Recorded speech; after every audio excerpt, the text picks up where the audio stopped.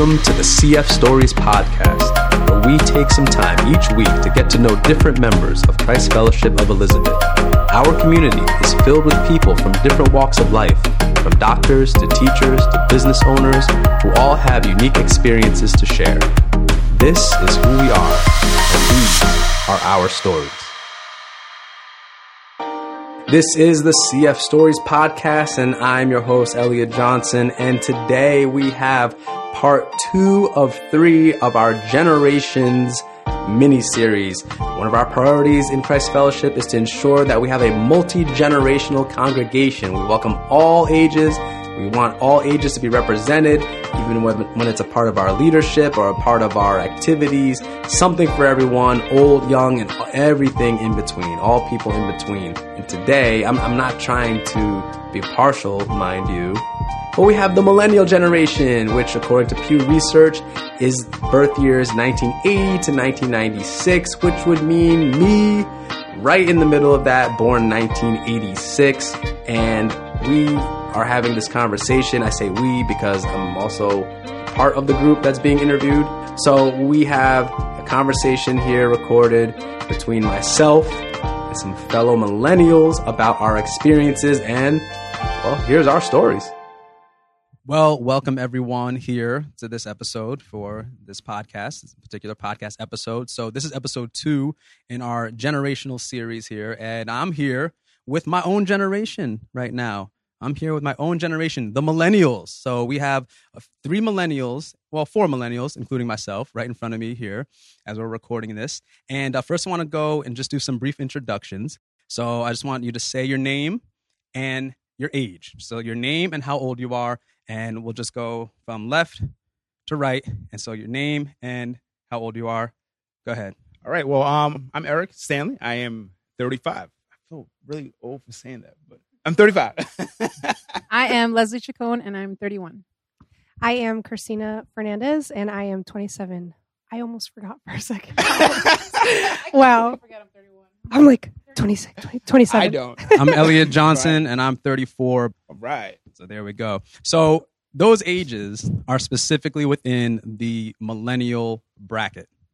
And the reason why we have to really define that is because when we talk about generations, there's a lot of different names, nicknames, pet names, and slanderous names that go on with each generation. Each generation has a name that's like categorized by a certain time frame. And it's really important to understand that because even if you remember certain things from being a little kid, it probably wasn't really yours. There's a kind of like a distinction between generations. It all really is about when you were born specifically. So the millennial generation cohort, I'll tell you exactly, this is from Pew Research, and just to really make sure everyone understands, is the birth years from 1981 to 1996. So that's the millennial cohort, millennial generation. So that would mean then that the youngest person in the millennial generation is 24 and the oldest person is 39. So that's like the brackets there. So, you have generations beforehand. So you have, and just to put it in perspective, so you have the silent generation, and that's birth years from 1928 to 1945. So that's ages 74 to 91. Then you have the boomers, the baby boomers, ages 53 to 73. So that's 1946, 1964. Then you have Gen X. So that's 1965 to 1980. So that's ages 39 and 54.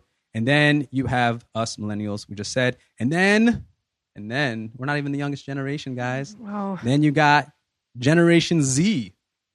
Generation Z. The babies. Well, some of them are. You have the birth years of 1997 to 2012, and that's ages 7 to 22 with an asterisk. Wow. Why does that seem so much more broad than ours? But it's like the very same big. years. Well, that's the thing that's tricky. I mean, the really historically, what really sets this up is the baby boomer generation, because generations kind of weren't like a thing until that time. So you got like the post World War II era, and that generation is actually defined in the U.S. Census as this. It's the only generation that's actually defined in the census. It's saying 46 to 65, those years, and that's it, because that's the birth explosion, you know. And Everybody was happy. it was, you know, hey, the world was a different place, you know. That's the word for it. Yeah, it was, World War II was Versus over. us growing up through a recession. Yeah, Right? well, we'll get to that. Don't you worry. Financially. So you know that's obviously a different time, but in a lot of ways that's like you know, parents and grandparents' generation too. So you know that's their experiences and things like that. So I think it helps to really define like where the generations go, because I don't know about you guys, but like for example, like I've heard the term like millennial just being used by someone who's maybe like 60 as just anyone who's younger than them. Yes. Right. right. So yeah, so that's kind of, you know, what the point is. So what would you say, let's just start with like your own like views on the millennial generation. So what, in your opinion and in your experience, is specific to the millennial generation? What are maybe two things? It could be from like pop culture, fashion, or just a general attitude or mindset. Let's maybe like two or three things. What would you say would define us? I don't know why the first phrase that came to my mind was "it is what it is." Is what it is. I don't know why. And I had all these different things pop in my head, but that one like just jumped at me. It is what it is. Because we've been through tragedy, like terrorism. We've been through like just stupidity. I don't know. I feel like depending on what spectrum or what, like if you're closer to the, what was it, 39? 39. You're like kind of in a different, I don't know. You'll Which I am. testify to this or whatever. But I don't know. I'm 31. I feel like I have the sweet spot of both. I don't know. I think it's funny you said that, because the first word that I thought of was resilient, which is kind of like, in summary, it is what it is.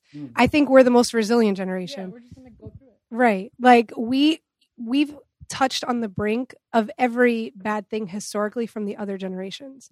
Right? Like baby boomers, that generation is great because it's like, what a happy time. People wanted to have kids. It seemed like everything, you know, was at a high.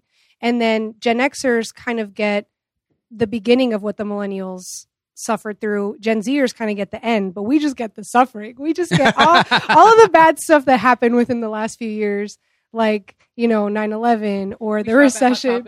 Yeah. We shop at Hot Topic. We even had, you know, music that was just a little, it was hard for our soul. Like, and I think so. If anything, if I think of millennials, I just think of resilient. Like, I think we're always trying to come on top. Yep. We're always trying to work smarter, not harder. And it's because everything we've been given to us has been a challenge. I definitely agree, Christina, because like it's kind of like we've had to make it regardless of what, you know, what we had. Like, you know, like it's like odd jobs that people have now, right? So I'm not close enough to the mic. Like odd jobs we had to make things work. Like we've had to think outside the box. I feel like more so than the generations, you know, before us, which made us a lot more resilient because we had to. I say that as I drink my Starbucks coffee on Right. this podcast, but it's fine. It's fine. But you know, like there's apps of like how to save like 5-10 cents here and there. Like people are doing it. Like, you know, little small jobs, like working as a waiter on the weekends when they have a full-time job, but we're still pushing through a pandemic, through financial crisis. Like we're still making it work. And, you know, our parents are kind of like, well, you know, you guys don't understand the struggle. I'm like, what? Like, come on, are you kidding me? Like, every generation can say that to an extent. And, and I think that's important too. And I always like to bring that up, especially as a teacher. Like being a teacher, and I communicate with parents, which at this point in my life, my students' parents are not that much older than I am, or are the like same age or similar age as I am, or they're like literally 5 to 7 years older, and that's it. Like it's not like you know, when I first started teaching, you know, I was 23, so every parent was like, you know, significantly older than me. But now when I meet a parent, I'm like, what year did you graduate high school? Yep. And they're like, oh, you know, 2007. I was like, Yeah. Hey, you look familiar. Or they'll say like or they'll say like 2000 or 2001. I was Yeah. like, so I was a freshman and you were a senior. Okay, Yeah. you know, Stuff so me into that locker. yeah, right. But it is true. Like you know, generations are different, but I think, you know, historically there is like this bias, right? There's a bias that like the younger generation, like they don't know how it was. They don't know how it was, which is like, you know, we're most likely going to say that too, you know, at one point, because I don't know. I don't know if that's I don't know if that's a positive thing, like to think that way, like, oh, these kids don't know. And because our parents, our grandparents said that about our parents. And our great grandparents, they said that about our grandparents. Like, oh, you know. So what do you guys make of that? Do you think that that type of criticism of generations is fair? No, I mean, I think it's more of a, this is something that, like you said before, it's been passed down from generation to generation, where their parents said that to them. I even talk about my mom.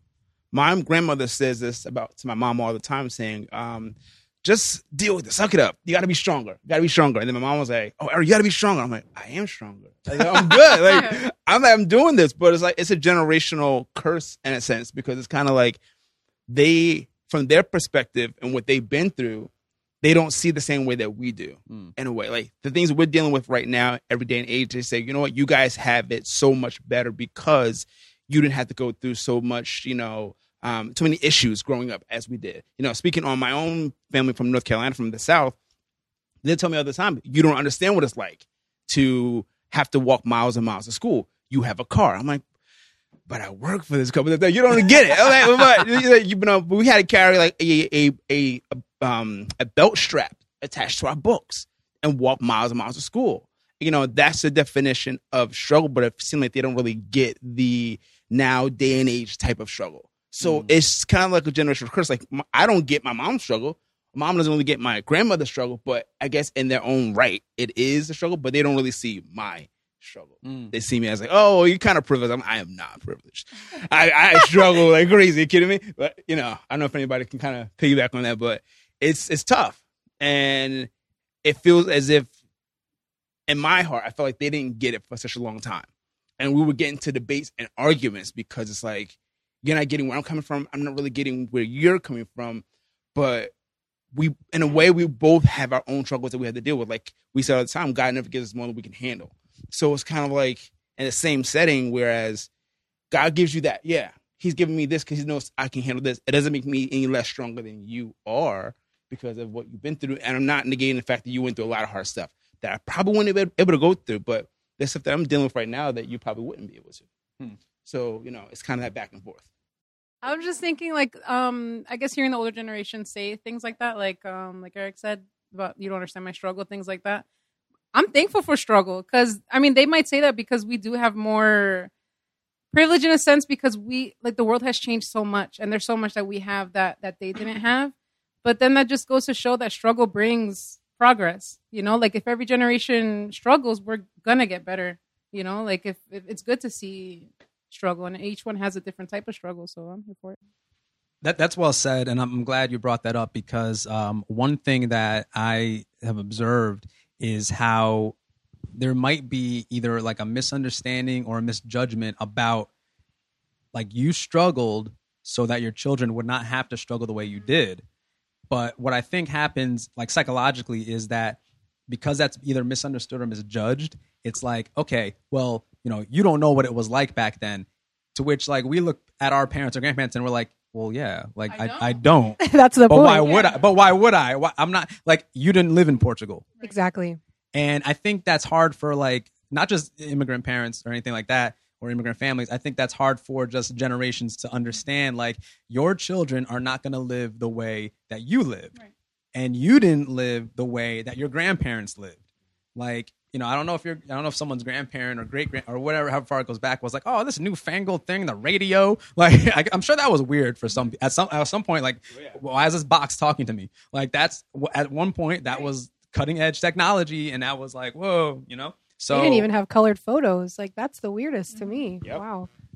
And that's the thing. Like there is progress, but I think that's something that needs to be understood. Now, talking about progress and talking about, I know we've kind of mentioned it a couple of times about more like an economic base. You mentioned, Christina mentioned job security. You mentioned buying a house, things like that. Do you think that what is it in that we struggle with the most when it comes to like the economics of, growing up, things like that? So we have, the 2008 housing crisis. And then we, have a recession that, comes right after that. And here we are, years and years later, after that, over 10 years after. Has that made like a real huge mark on our psyche as the millennial generation? Because I know people who don't want to buy a house at all because they're like, nah, this is too much. I'm not signing for no 30-year nothing. I'm going to rent my life and stuff like that, and that's another generational thing, because it's like, what do you mean you don't want to buy a house? What are you saying? So has that made a mark, like things like that, for example? I feel like that's a heavy question, because a lot of things are involved in that. People can be scared of buying a house, but there's also people aren't getting married as young anymore, so people might be waiting for that. So true. Yeah, and then job security, people jump from jobs to jobs. I don't know. It's like it's not as common to settle down and get a house. But is it because ethics have changed, or is it because we just don't have the money? Because getting married, what it was 20 years ago, is not the same as getting married now. So I find that a lot of millennials too are waiting to settle down because they just can't afford it. Mm-hmm. Like they have this pressure again from their parents to have these and I'll even speak for myself. My parents, this is crazy. I can't believe I'm going to admit this on this podcast, but my parents had 400 people at their wedding. Is that the whole village? I'll be lucky if I'll be able to afford 100 people. Yo, yeah. Oh my goodness, the whole squash. Yeah, and cousins galore. This is your cousin. Hi, I'm Christina. Nice to meet you. The whole nation of Portugal was there. Yeah, but this is your cousin from Japan. They managed to do that. I could never. I mean, unless I was like a multimillionaire, I don't think I could ever afford that now. But again, the economy, things didn't cost how they cost now. They weren't paying that, getting married in Newark at Seabras Marisqueira or wherever are staying at home later. Not everyone's going to school to get a degree, and there's no cookie cutter lifestyle anymore. Yeah, really. I think to that point, I just even I know specifically you were asking about the housing.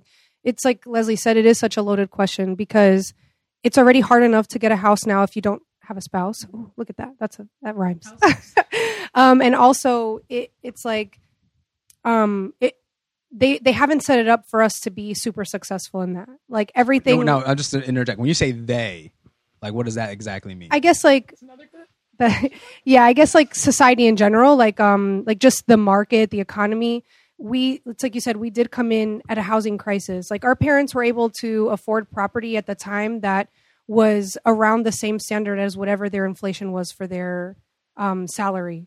Now it's you could be making really good money and you still might not be able to afford that house. Property taxes have skyrocketed. Mortgage prices have skyrocketed. And not to mention, now because we're in a pandemic, interest rates finally went down, but those have also been extremely high for the last however many years. So you're talking about millennials are coming from, especially to a lot of first generation parents. It's we have always been taught the American dream.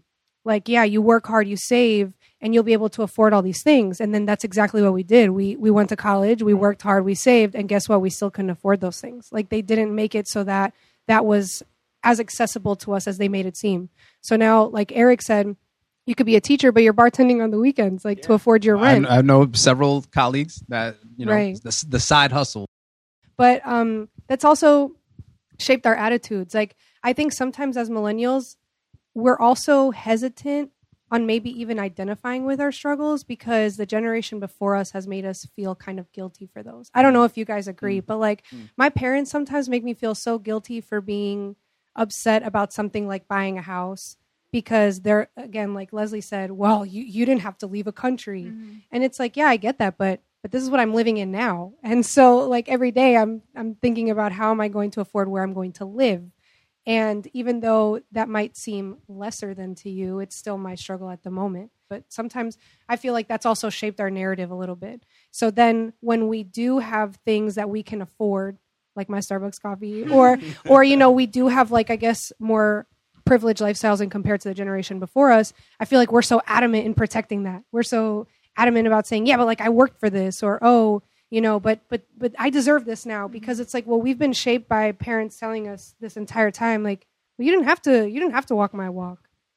And it's okay, well, let me just enjoy this now then, I don't know. What do you guys think? I think that it came to mind that we've also been able to see the consequences of things and the risks. So speaking about houses, we're able to see the struggles with 2008 and things like that. But we also get to see okay, my parents, great, they have a house, but we weren't able to go on vacation ever, or growing up. Oh my God. Yeah. Trade-off. My first vacation, I was in my 20s with my own job. My parents, we have one or two random vacations in there, but my parents never did anything. Did they make you feel guilty for it? Because I got the money guilt and trip. guilt is like the cusp. Oh, you're going on vacation? Of at least immigrant. I don't know about you How guys. dare you spend your money enjoying yourself? We have such a we're like figuring everything out. It's like, okay, this is what I was taught or influenced with.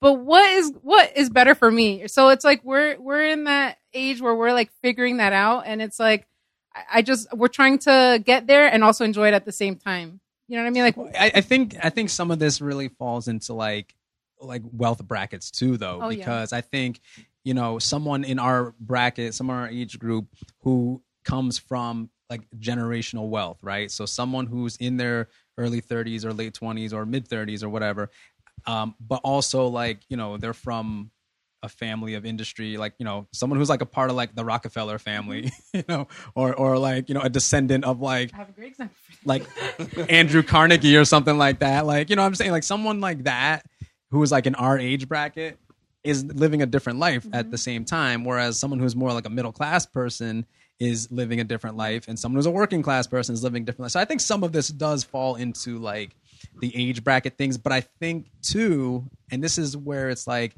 a perception reality paradox thing, where it's like because we invented social media, and I'll clarify that in a minute, because our generation invented social media, we, you know, display ourselves in a way that can be deceiving, but also can be realistic, depending on really you and like, you know, your own situation. And the reason I say we, you know, made social media is because Mark Zuckerberg is 37 years old. Right? He is I mean, he's like 2 years older than me. Like, so, or 3, actually, maybe 38, but like he's like 3 years older than I am. All right. So it's like he launched Facebook in 2004. That's when I graduated high school. So it's like that like social media is like a distinct millennial innovation, bridging from, you know, the internet, obviously, like, you know, Steve Jobs and Bill Gates and all them, to like what we have now, right? So you think about it like that. But we do display ourselves in ways that I think do confuse, though, like our, you know, older generation, because it's like, you know, we look cool and we're doing this and doing that, but at the same time, it's like how you said, it's like, yeah, but like I saved for this trip. You know, Eric, you're gonna say something before? Yeah, I guess. And talking about just generational like wealth, like in a way, I was kind of similar to Leslie, where, you know, I had to pay for school out of pocket. I mean, I'm still doing it. And going on vacations, no, that wasn't a thing you did. It was, you know, the struggle, in a sense. They're used to not having much or anything at all, so they kind of expect me to like not have much or at all and be content with it. Like, just be okay with paying your bills this month and just get through life. And I'm like, no, I want to enjoy life. I want to like have fun and do things, but it's different for them. And I get it. I'm totally not trying to like knock how they do things, because they're always, you know, she's always there for me. My family's always there for me. But I do things differently. I feel like they don't see that. So it's kind of hard. I think the generation before us is really, really holding on to that narrative that you need to just work hard 24/7. Yep. And millennials are completely the opposite. I think we're just like, okay, well, we've seen you work all your life, and we don't want to do that. I don't want to do that. So we're going to work smarter and not harder. Right. And so we've come up with ways now where we have better work-life balance. And I don't think that the generation before us really understands that. Like, they don't understand that when you have, you know, some extra money, you want to go out on vacation, because to them that was a luxury. And then also circling back to Elliot's point about like social media, it also doesn't help that we see other people doing the same things that we want to do. So now we're not just coming home to our families and talking in, you know, just between our small communities. We're seeing our friends from college. We're seeing our friends from high school. We're seeing everything they're doing. And it's like, well, I want to do that too. And why can't I? I work hard for my money. So it's like the generation before us, I don't think they really understand that. And then Gen Z, I think in contrast, they don't understand like how much we appreciate this portion of life. They kind of, they're growing up where technology is the norm. Social media is the norm. Traveling is the norm. All of this stuff is a norm for them. These are the trends that we're starting to set because we didn't grow up with any of it. We started social media. We really started going on vacations, traveling. We started doing all of that without our parents, you know, like without their guiding hand. That was something that we wanted to do in contrast to their struggle. I think that's a huge identifier for millennials. I think that's a good point too, and I think like understanding like that difference, and especially like from like the economic lens, I think is really important when it comes to like understanding the difference between the generations, because the economy in like the 1920s versus the 1950s versus the 1990s, like those are different. That's a different life. That's a different thing. I mean, just alone, one income covering everything. And, the wife staying at home, like that idea and image is from like a previous generation. Like, that's not our story. Like, it's not like, that's not our story. Like, so, when it comes to that, it's a different thing. To speak to that, I'm the first woman ever in my family on both my mom and my dad's side to ever live by myself. Like, you do not really move out unless you're married, or unless you're, unless you're married, really, because it just wasn't the norm. Like, you either couldn't afford it, or it's like, why are you that independent? And it's like, this is a millennial thing. They had a hard time understanding that culturally and just generationally. Like, what do you mean you're living by yourself? And how can you afford that? I want to pivot to a lighter topic, the lighter topic of, and we'll get back to a serious one towards the end. Don't worry about that. But I want to come into the idea of memory. All right, real quick. I want to come into the idea of memory, and I want us to just kind of discuss our first memories of certain things. So I want us to kind of take a little trip down memory lane, right, for ourselves. And I want to talk about things like fashion, music, pop culture, certain things like that. So first question is this: what is the first movie you remember seeing in the movie theater? In the movie theater? In the movie theater, yeah. Oh, wow. This is a hard one. The theater, honestly, Selena. Okay, so that was like, what, 97?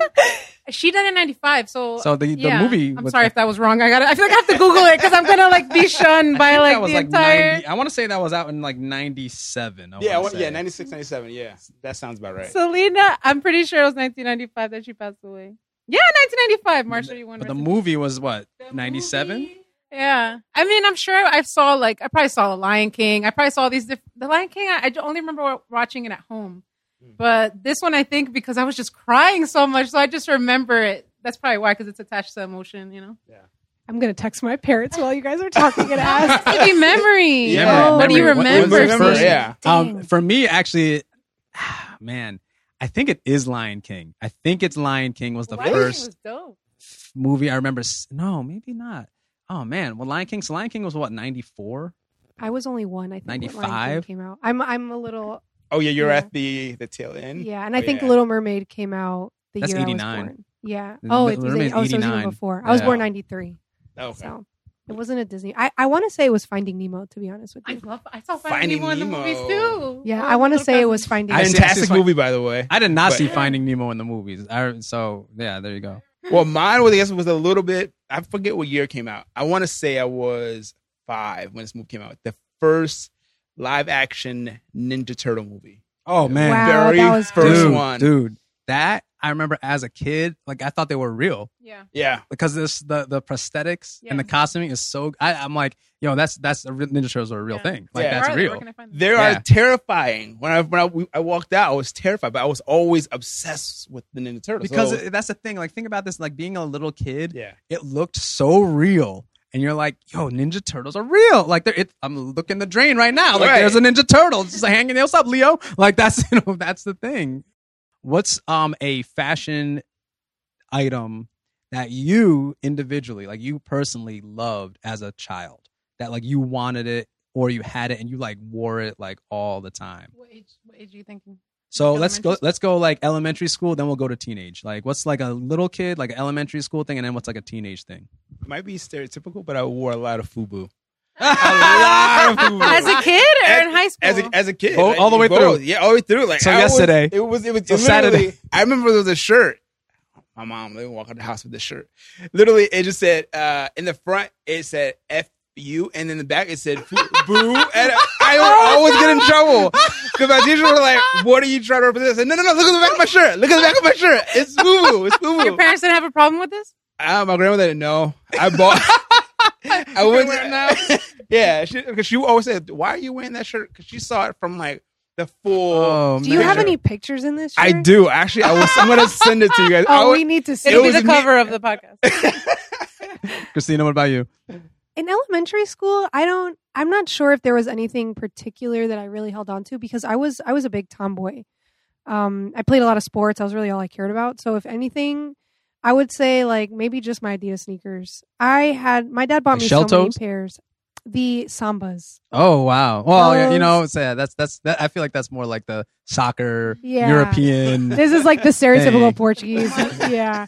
I also I love had Pumas. Pumas. Yes, Girl. Pumas were That's- big for soccer players. That's- Yeah. I- And then Puma. like transitioning into teenager, then there was the Diesels. I don't know if you guys Oh remember. yeah, Diesels. diesel jeans, Yeah. everything. Yeah, That's still around. That's If you still had around. Diesel, you That's made still it. around. You made Yeah, it. but in terms of elementary school, I want to say maybe the Adidas. That was also the big like rock goth phase that I think was going on at the time. So I also because we had like we'll get to the music in a minute. Like we had emo and the pop punk. yeah. So So I wore a lot of like black bracelets, and you know how we used to tie them so that you would take two. And you Oh would, yeah, like, yeah, Yeah. I remember. all So I that. did that a lot with my Adidas Sambas, and I don't want to talk about it anymore. What about you, As Leslie? a kid, I don't remember much.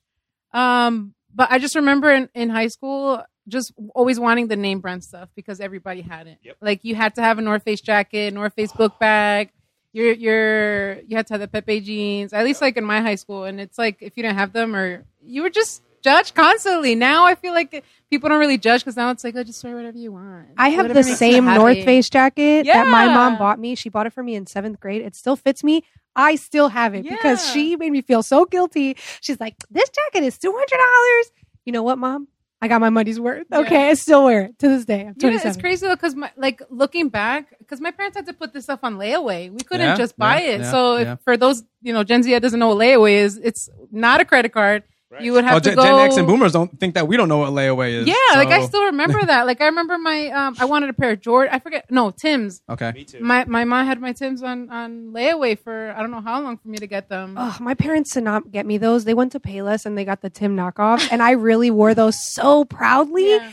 And when I looked back, I cringed. Like I cringed. They had heels on them, Oh yeah. I don't wanna talk Oh yeah. like a chunky platform. heel. Ooh, yeah. Oh God. The Oh fit yes. Tims. And looking back, it's like, how dare me put this pressure on my parents when they couldn't like afford what they wanted, but they like did everything they could to get it for me. That's parents, So in though. that sense, they wouldn't like make me feel like they would make me feel guilty for other things in a certain way. But stuff like that, it would make them happy to get it. So my parents have both. But there's always that too. Like in terms of like buying stuff for your kids. Mhm. Like obviously, like yeah, like luxury items, you can get a luxury item, but it's gonna be like, twice a year at most and something like that. So like for me, like Tim's, like I had Tim's was it for me. Mhm. Was it. Like I had like the wheat Tim's, I had black Tim's, I had the swamps. You don't know about the swamps? Yes. The The swamps. green and- oh no, beef and broccoli. Remember we used to call them beef and broccoli, the green and brown ones? Yeah. I didn't have the green and Those brown were ones. I nice. didn't have the green and browns. Yeah. I love. I had it was Couldn't like afford with the like the Same. it was like I didn't get Tim's, so I was in college because right, I it was got them like the myself. canvas on the Yeah. it was like black canvas and it was the wheat That's top. right Yeah, right. I check every now and then, and I'm just like, and I look at it, I'm like, Kalina's like, no, you can't pull those off anymore. Get the Tim's. oh no, I'm gonna get them one day for myself. Podcast new name. Get the Tim's. Tim's. Yeah. There you go.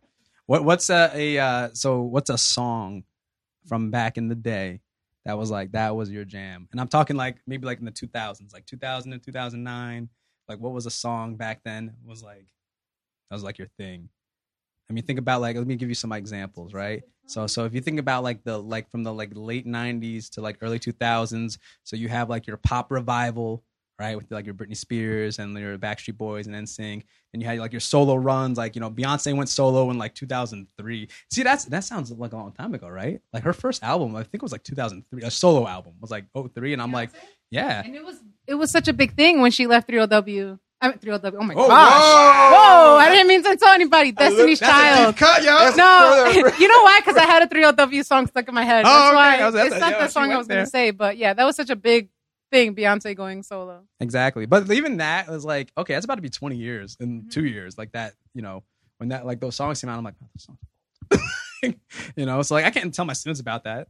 They're like, who? But what was like your jam as like a teenager or even like before that? What was a song that was like or an artist or band that was like you loved it?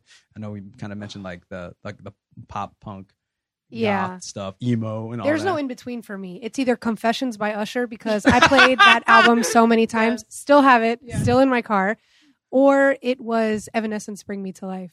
Oh, that was a Because mega that brought hit. me to life. That was a mega hit. Literally brought me back to life. Literally brought me back to life. Every Well, time. because like she wasn't it Amy, the lead singer, Amy something, Oh, I forgot. but she was like, you know, like the goth girl. yeah. That was cool because like she could sing, like she has a great voice, Yeah. and so you know I was like, ooh, like I can be goth and be talented. Yeah. For me, I don't know. It's like stages. Like I had a whole Linkin Park stage. Oh, like, I think everyone had a everyone has like an emo. Everybody had a Linkin Park I knew sing. it's so funny because like looking back, it's like you went on summer break and then people came back and it's like you're emo now. Like you had a whole different personality. Let's just define what that means though for the listeners who might not know what emo means, because it's it's like a joke now. oh yeah, Emo means like emotional. No, but we were talking about this a while ago, and she brought up like for us, like now Gen Z, they want everything to seem perfect. Like I'm doing everything like I have the best life and I have this whatever. When we were kids or in middle school, it'd be like, oh, my parents suck. I hate You it. I had wanted it to have horrible. issues. You wanted, Yeah. you wanted pain. So I Yeah. had the Linkin Park stage. I remember coming home and listening to like when I started realizing I enjoyed to sing. I would listen to the Honey album by Mariah Carey and it was like such an event. Like I would learn a song and then I'd be like, Mom, come here, you got to hear this. So I would sing the song like to like my mom listening. And you had Did that- somebody that you loved too. It Did wasn't that kick off DMX. Jessica Alba's Oh, career? I was wasn't. it? I used. It's terrible. Did that kick off? I used Jessica to be Alba's career? obsessed with Ja Rule. There we go. Oh, I man. had a whole. What would I be without my baby? And now, oh my Oh, gosh, my we're like, what is wrong with me? baby. I had a whole binder. You know those like teen magazines? I would cut out every article about him, and like I had a section for Ashanti. Like I had all these. It was That was it's me with 50 embarrassing, Cent. but So yeah, I'm not going to talk about it. But they had two different. I would be 100 times more proud of being in love with 50 Cent than I would of Ja Rule, just because of how they are now. But yeah, I said I'm all over the place. For me, it was kind of like we listened to a lot of gospel music growing up. So in the car, my grandma was like, I was like, can we turn it like, Hot 97? She was like, no. It's like, we listen to this old school, like, hymn music, whatever, for like years. So at the moment, I did start listening to Lil Kim. I'm like, my grandmother walked in the door and she's like, and so is that what you like to listen to? Is that what you want? I was like, in my head, I'm like, no. But I'm like, no. He's nodding for those who can't see him. Please tell me you had a poster. So I had, when I got more courage, No, you know exactly what picture I'm thinking about, right? I had one, the one you're probably thinking of. Don't describe it. Don't describe it. Don't say where you had it. I do remember. I that love poster. Jesus. So it was in my room. I love Jesus. God knows my heart. So yeah, Lil Kim. Then I went to my Linkin Park phase, and then I went to hardcore, trasher music. So going back to Eric's experience with church. Yeah, church. All right. So I think that's a perfect way for us to talk about our church experiences as the millennial generation. So I'll just frame it like this. All right. We're the weirdos. Yeah. Okay. We're the weirdos who either stayed or came in. Mm-hmm. Shocker. Does that, first of all, is that is statistically accurate, but I want to talk about like, what does that mean though? Like for us. So if you're a person who's, in a church community in your 20s and 30s, I mean, you're like prime, like, oh my gosh, like in plenty of churches in America, it's like, you're here, like, whoa, but here at Christ Fellowship, like we do have like a sizable amount of people who are in like our millennial or Gen Z and Gen Z bracket. Mm-hmm. So I want to just kind of freely talk about just our experiences in church. And then I want to also talk about what we think church moving forward as we get older, especially maybe should be like, or should kind of pay attention to, especially as we are the ones in like kind of the prime years of things entering into that. So in terms of experience, so Eric, we've heard from you because that was your whole family about church experience. Yeah. So I'm gonna pass over here because we've heard a few things. Time. I don't know. It sounds like you don't want to really go there. No, I'm good. Thank you. I'll ask the ladies here. So for their kind of what your experience has been in church? Maybe we could start with like when you started coming into church. We could start with that. Like, when did you start coming into church? So I was raised in church, you could say. Like my parents have a Christian background, but that wasn't. I wouldn't say that's when my journey began. I guess when I decided to follow the Lord, I was like 18, 19. I was like leaving high school, entering college. So that's when it became like my personal walk. But just like looking back and thinking of it, the growing stages, I guess early on, I feel like I was very unrelatable to, like, because of my walk, it made me unrelatable to the people around me, if that makes sense. You mean from a generational point of view? Because of my new morals and like the way I thought I was supposed to be living as a Christian, it kind of made me unrelatable to like my friends or anything like that, because this became my life. This became like my church friends were everything, my ministries, all that stuff like became my everything. And then as I, grew up or whatever, like that's when I've learned to really manage.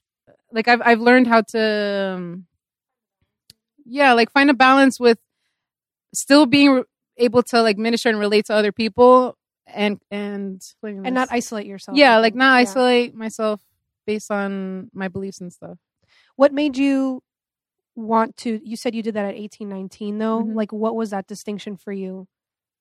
Like what made you, because you said you grew up in the church. I'm only asking because my story is a little bit different. So I'm wondering, like you said you grew up, but you didn't actually choose to really get involved until like 18, 19. What sparked that for you? Yeah, I guess not choose, but I guess like as a teenager, I moved a lot as a kid. So that kind of made me very like, where do I fit in? I tried like different things and I could never really like, I was never really comfortable with myself. So that kind of made me like feel like pretty low in life in that moment. And then I guess I just like, I came to church one day, or I heard a teaching or a message. I can't remember a specific time, but I just knew that as I learned about this God that loved me for who I am, and he knit me together and he like knows who I am, I was able to find and be more comfortable in who I am. So that's what like really stuck to me. Like I knew I had a plan and a purpose, for me, and I wasn't just like lost. Like I felt lost before, and then now I like God had taught me like my value. He taught me, what he created me for. Christina? So my my walk with church is just slightly different. I grew up with a very Portuguese family, so our entire origin kind of stems from like the Portuguese Catholic Church. So even though I always grew up with a religious background, it was religion and culture very tied together. So you kind of lost sight of the actual religious portion. So I didn't grow up Christian. I actually just grew up thinking I had to go to CCD, I had to do my 7 sacraments, and like every Sunday I just do this and try not to laugh in church and try not to fall asleep. Right. That was like my life. And the Catholic Church was also so condemning in their approach with the message. Like I never left with anything from church except these are the 10 commandments. Make sure you follow them. And if you don't, well, you're kind of like doomed. And so that pushed my generation so far away from church. Like I even stayed because my mom was a CCD teacher. So even after I had finished for those of you who don't know, that's like a Sunday school. Even after I had finished my years of Sunday school, I stayed to help her out every Sunday with her class. But I didn't see anybody my age in church. There was only old people and then the people that were forced to be there because they were in Sunday school. And so I went on just always knowing that I always believed in Jesus. I always believed in God. I also had a grandmother who was Christian and kind of like left the whole Catholic Church thing. So she was actively pouring into me, but I did not live in the church. I was very much millennial in the world, kind of lost, like Leslie said, just because, we were all going through our things and we were going through them with earthly beliefs. Like we were going through them as a community, and I was like relying on my friends and giving them advice now that I would never give in a million years, and receiving that until I reached maybe about the age of like 21. And then and this is like part of my testimony, but I thought I had cancer. And then I realized, all of this isn't really worth anything. Like I thought to myself, what is the legacy that you left behind? What have you, who have you leaned on in this time, and who are you going to lean on? And I thought to myself in this moment, well, I don't want to lean on this generation. You know what they're going to tell me if I tell them I have cancer? Oh, good luck. Or we're sending vibes your way. And I was like, absolutely not. Like I can't. There was such a generational discourse for me actually in that moment that I was like, I need to go back to my roots. And even though I I knew that wasn't the Catholic Church. I knew it was Jesus. Like I knew that there was a God, and I knew that I believed in his, like sovereignty. So I found out about Christ Fellowship through someone that went to high school with me. I came here, and I've been like, that was where my journey started, and it kind of just like paved to the way, like where I am now. But I didn't grow up in the church.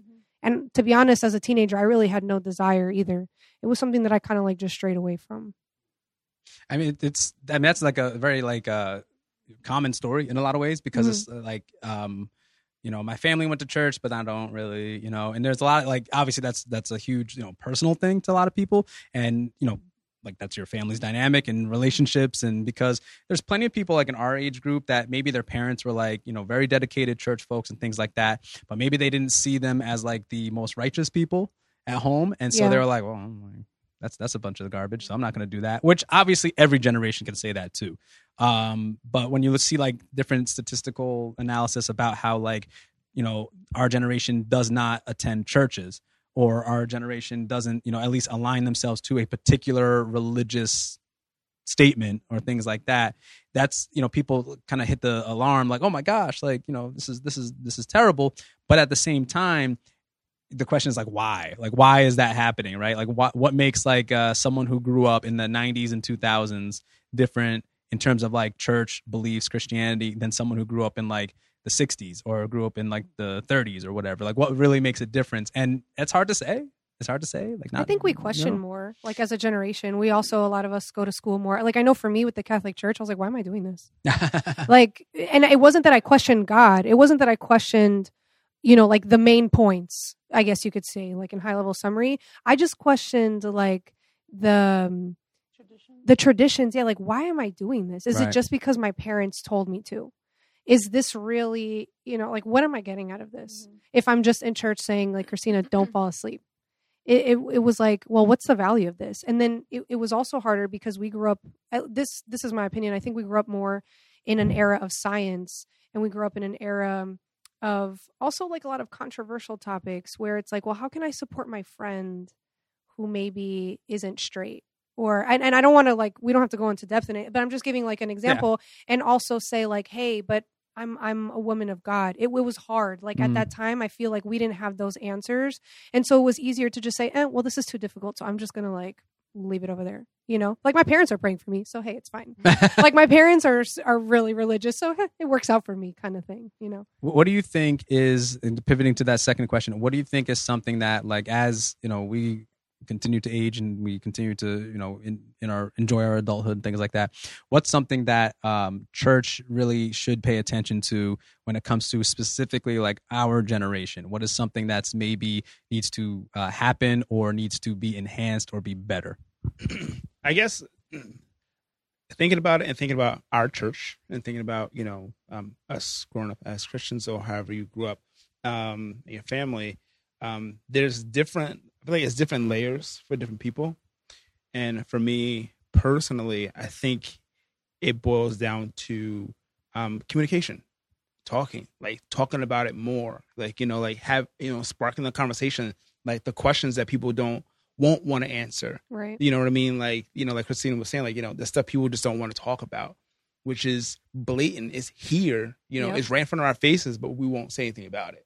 You know what I mean? Because you don't have an answer, or it's because you're just too uncomfortable to talk about it. Yeah. And we need to kind of look over that and get past that, because the generation that's coming up behind us, they're kind of fearless, and they don't really care if you think one thing or another, so which could lead them into a darker path, or if you let them right, we let them right with more questions being answered, it lead them into a better direction. Perfect example. Growing up, I went to Columbia. Being, trans wasn't a thing, because it was like, you don't really talk about it. Like someone that's, I'm just going to throw it out there. We asked the church about it. No one really has an answer to it. It's just, okay, that's not something we should be kind of discussing. Even to my own family, like they asked about it. Like there was a trans guy in my high school. No one wanted to talk about it, but his family, I knew his family. My family knew his family, but everyone just pretended that he didn't exist. But according to the Bible, like, what are we supposed to say? Like, we're not the uncomfortable questions needs to be made comfortable at this point. We need to be uncomfortable now, talking about stuff that we don't want to talk about.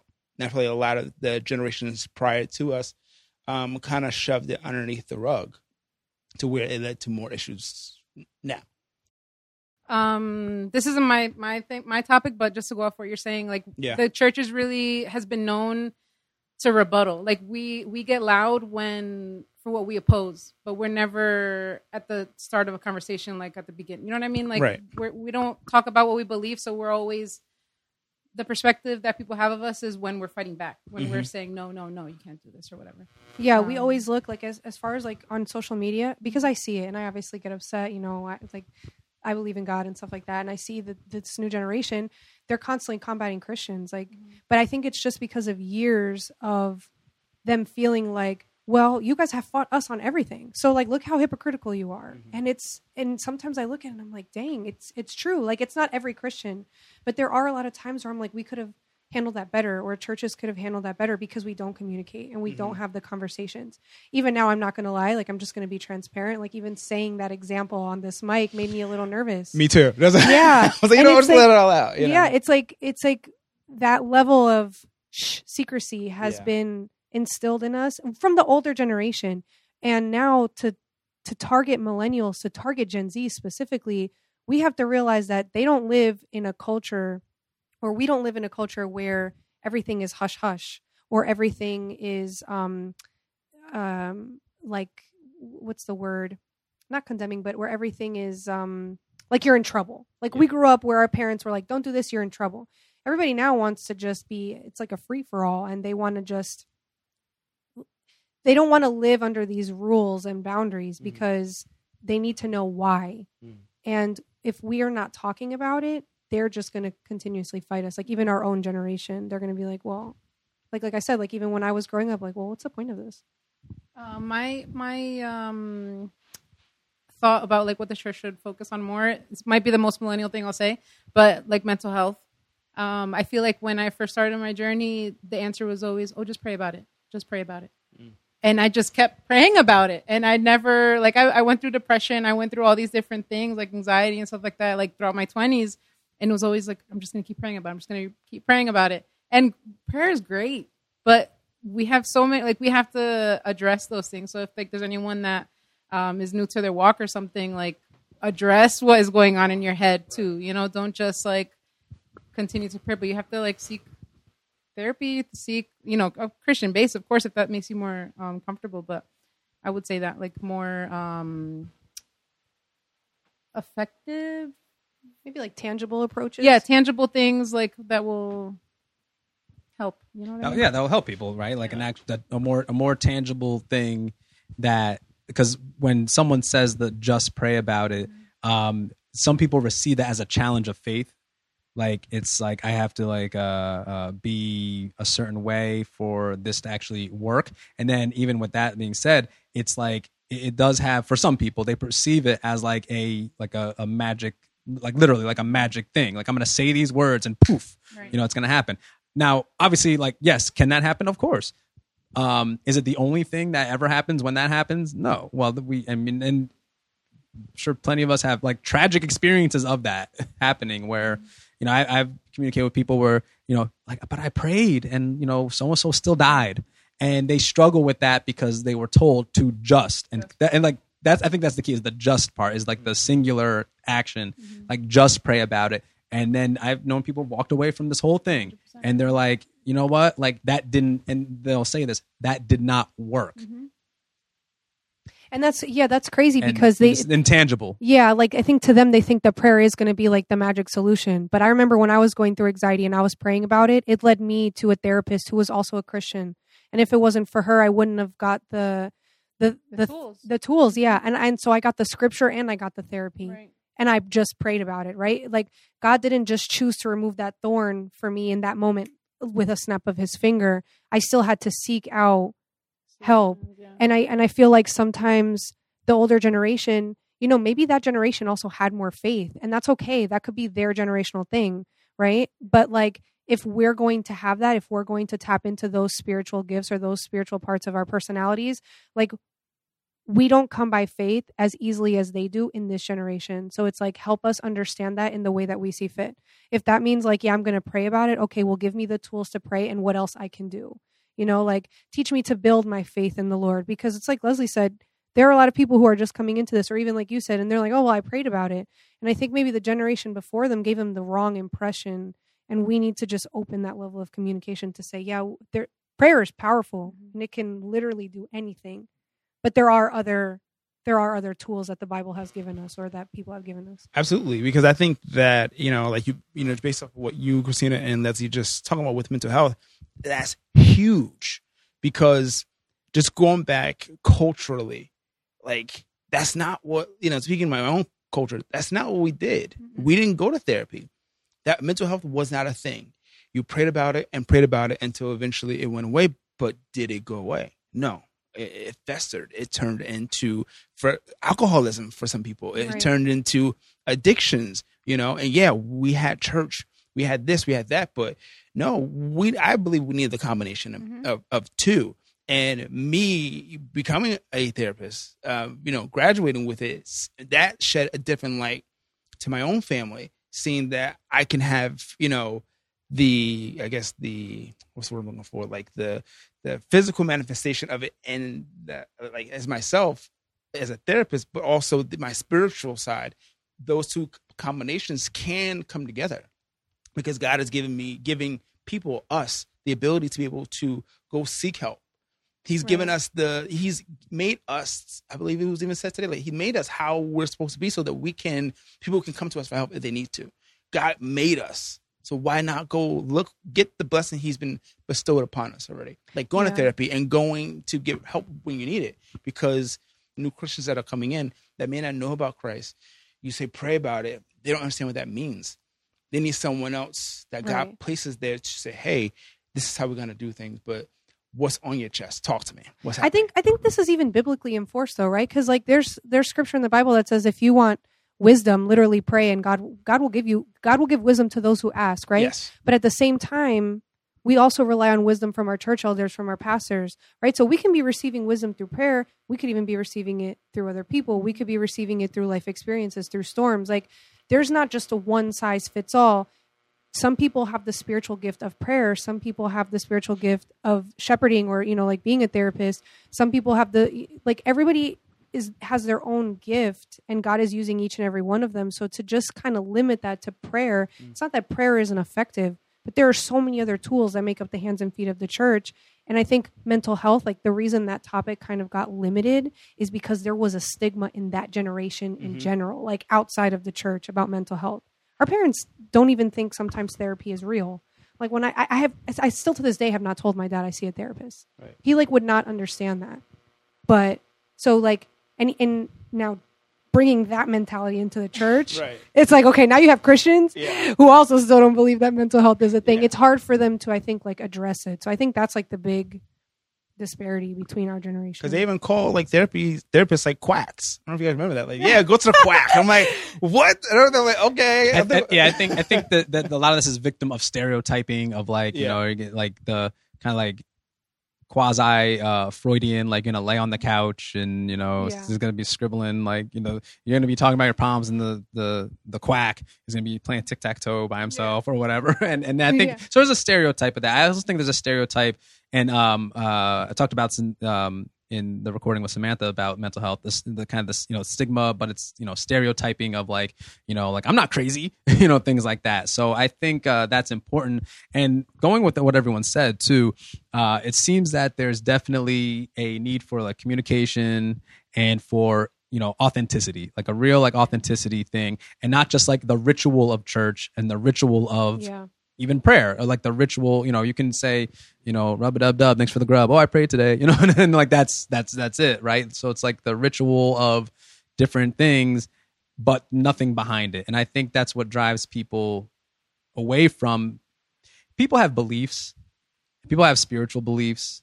They might believe that there is a God or something or someone, fill in the blank. And they might have those beliefs, and they might think of more morality and things like that. but they might not think like, okay, but I want to commit to being a part of this particular community, like, you know, Christ Fellowship or wherever, you know? And I think that's what sets a lot of people in our bracket away, because it's like, I don't know if I want to commit to like being a part of this and like make friends here, or like if we, you know, if we have children, like I don't know if we want to like, you know, set up a play date or whatever. Like I don't know about all that, because I don't know, is this real? Is this not real? So there's that hesitation. But I do think from what everyone said, like that communication, that, you know, we're talking about boldness, but boldness in terms of like actually communicating and teaching like what we do actually believe versus what we're, you know, in the negative just against. And I hear you on that a lot. And I'm sorry, Leslie, I think you said that, or I think both of you kind of commented on that, because I feel that way personally a lot.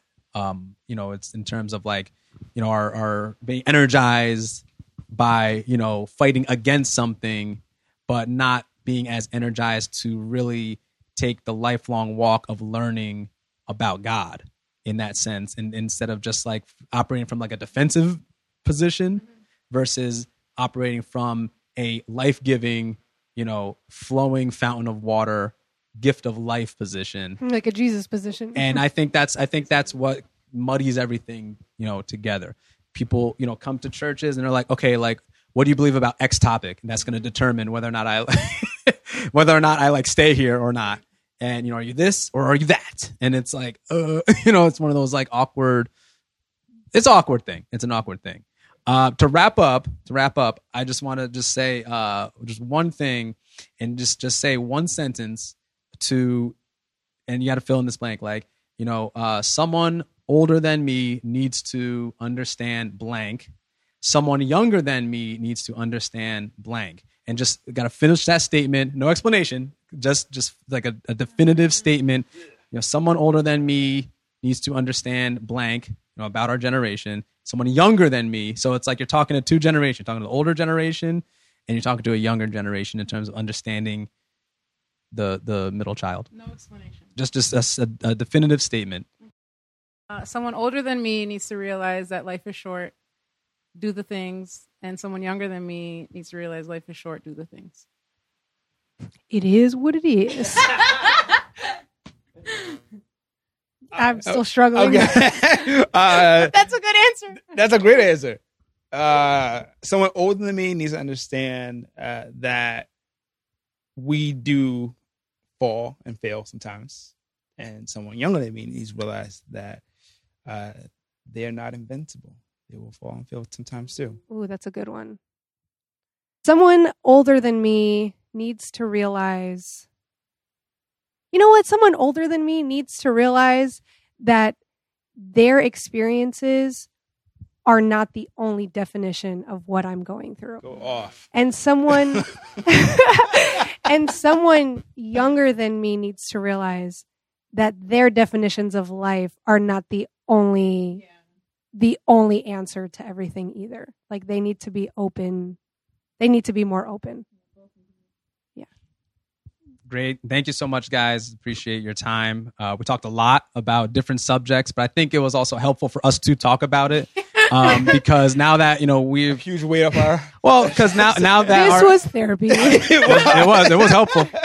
Because us, you know, being fully into adulthood, I think it calls for us to reflect on our own lives, you know, and fully into adulthood helps with that, because you know, we're not kids, even though some people still view us as kids, quote unquote, which is, you know, kind of awkward. But I think it is helpful for each generation also to reflect on themselves, really, whether you're a Gen Z, millennial, Gen X, just kind of reflecting on like your own life and where you're at now, especially, I think. So thank you guys. Appreciate it. Appreciate your time. It was great. And Thank you. hopefully we can get some more conversations going. Absolutely. Let's make a YouTube channel.